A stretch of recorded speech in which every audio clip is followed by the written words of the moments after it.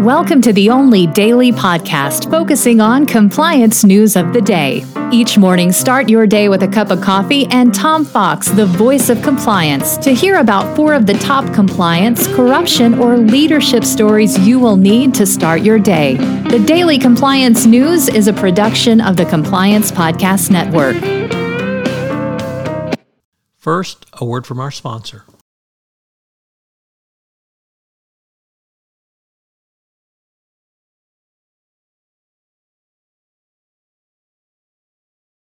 The Daily Compliance News for September 5, 2023, the All Wall Street Journal edition. And, as you might guess from the title, all of today's stories come to us from the Wall Street Journal. The first is from the CIO Journal, Isabelle Bosquet reporting, and it asks the question, or rather asks, will companies tell you they are using generative AI in their tools? Apparently, there is some debate at the corporate level over whether companies need to inform employees or alert them they are using AI. Some say it is critical to do so, while others say as long as the content is accurate, the source shouldn't matter.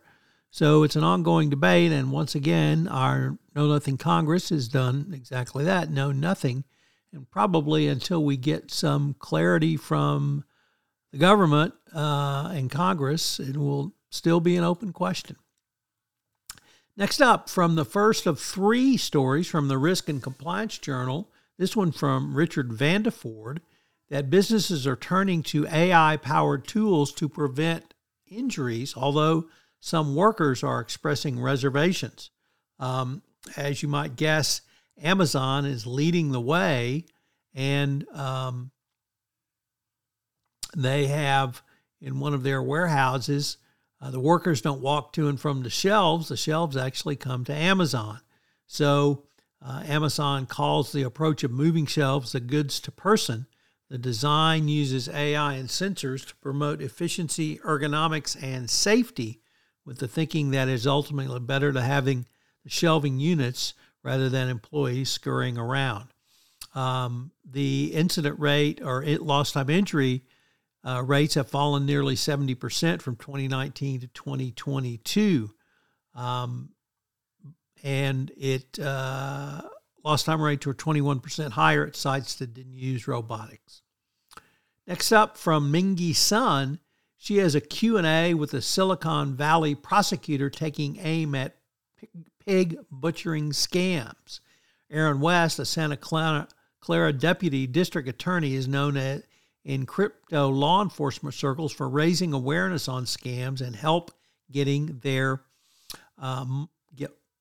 people who've been defrauded get their money back. The pig butchering is an online grift in which trusting individuals are duped into BOGO crypto investments, and unfortunately, that seems ubiquitous in the crypto world.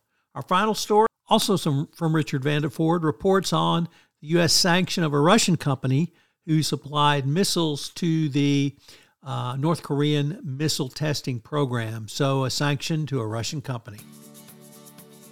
The Daily Compliance News is a production of the Compliance Podcast Network and a proud member of C-Suite Radio. Thanks so much for listening. I hope you'll join me again tomorrow.